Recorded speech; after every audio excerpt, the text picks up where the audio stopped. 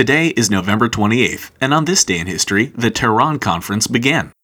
The Terran Conference may not be studied in every history class, but when it took place on November 28, 1943, it was of monumental importance. The Terran Conference, held in Iran's capital, was the first wartime meeting of the big three Allied powers, the United States, Great Britain, and the Soviet Union. More importantly, it was the first time the leaders of the three countries would meet together.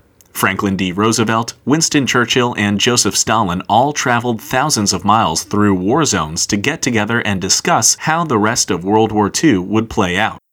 It was an especially arduous journey for Roosevelt, who at that point was confined to a wheelchair and would pass away less than 2 years later. But he insisted on going, as he was especially eager to meet Stalin for the first time. In fact, the two got along wonderfully during the conference, and Roosevelt ended up staying at the Russian embassy for the duration of the talks. Although all three major powers entered the conference with differing objectives, the results were unanimous and extremely important in determining the course of the rest of the war.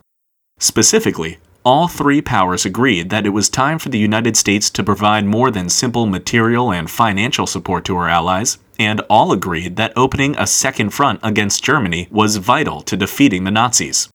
The three allies decided that Operation Overlord, a direct assault on Germany's Western Front, was the best course of action, and 7 months later, US and British troops landed at Normandy.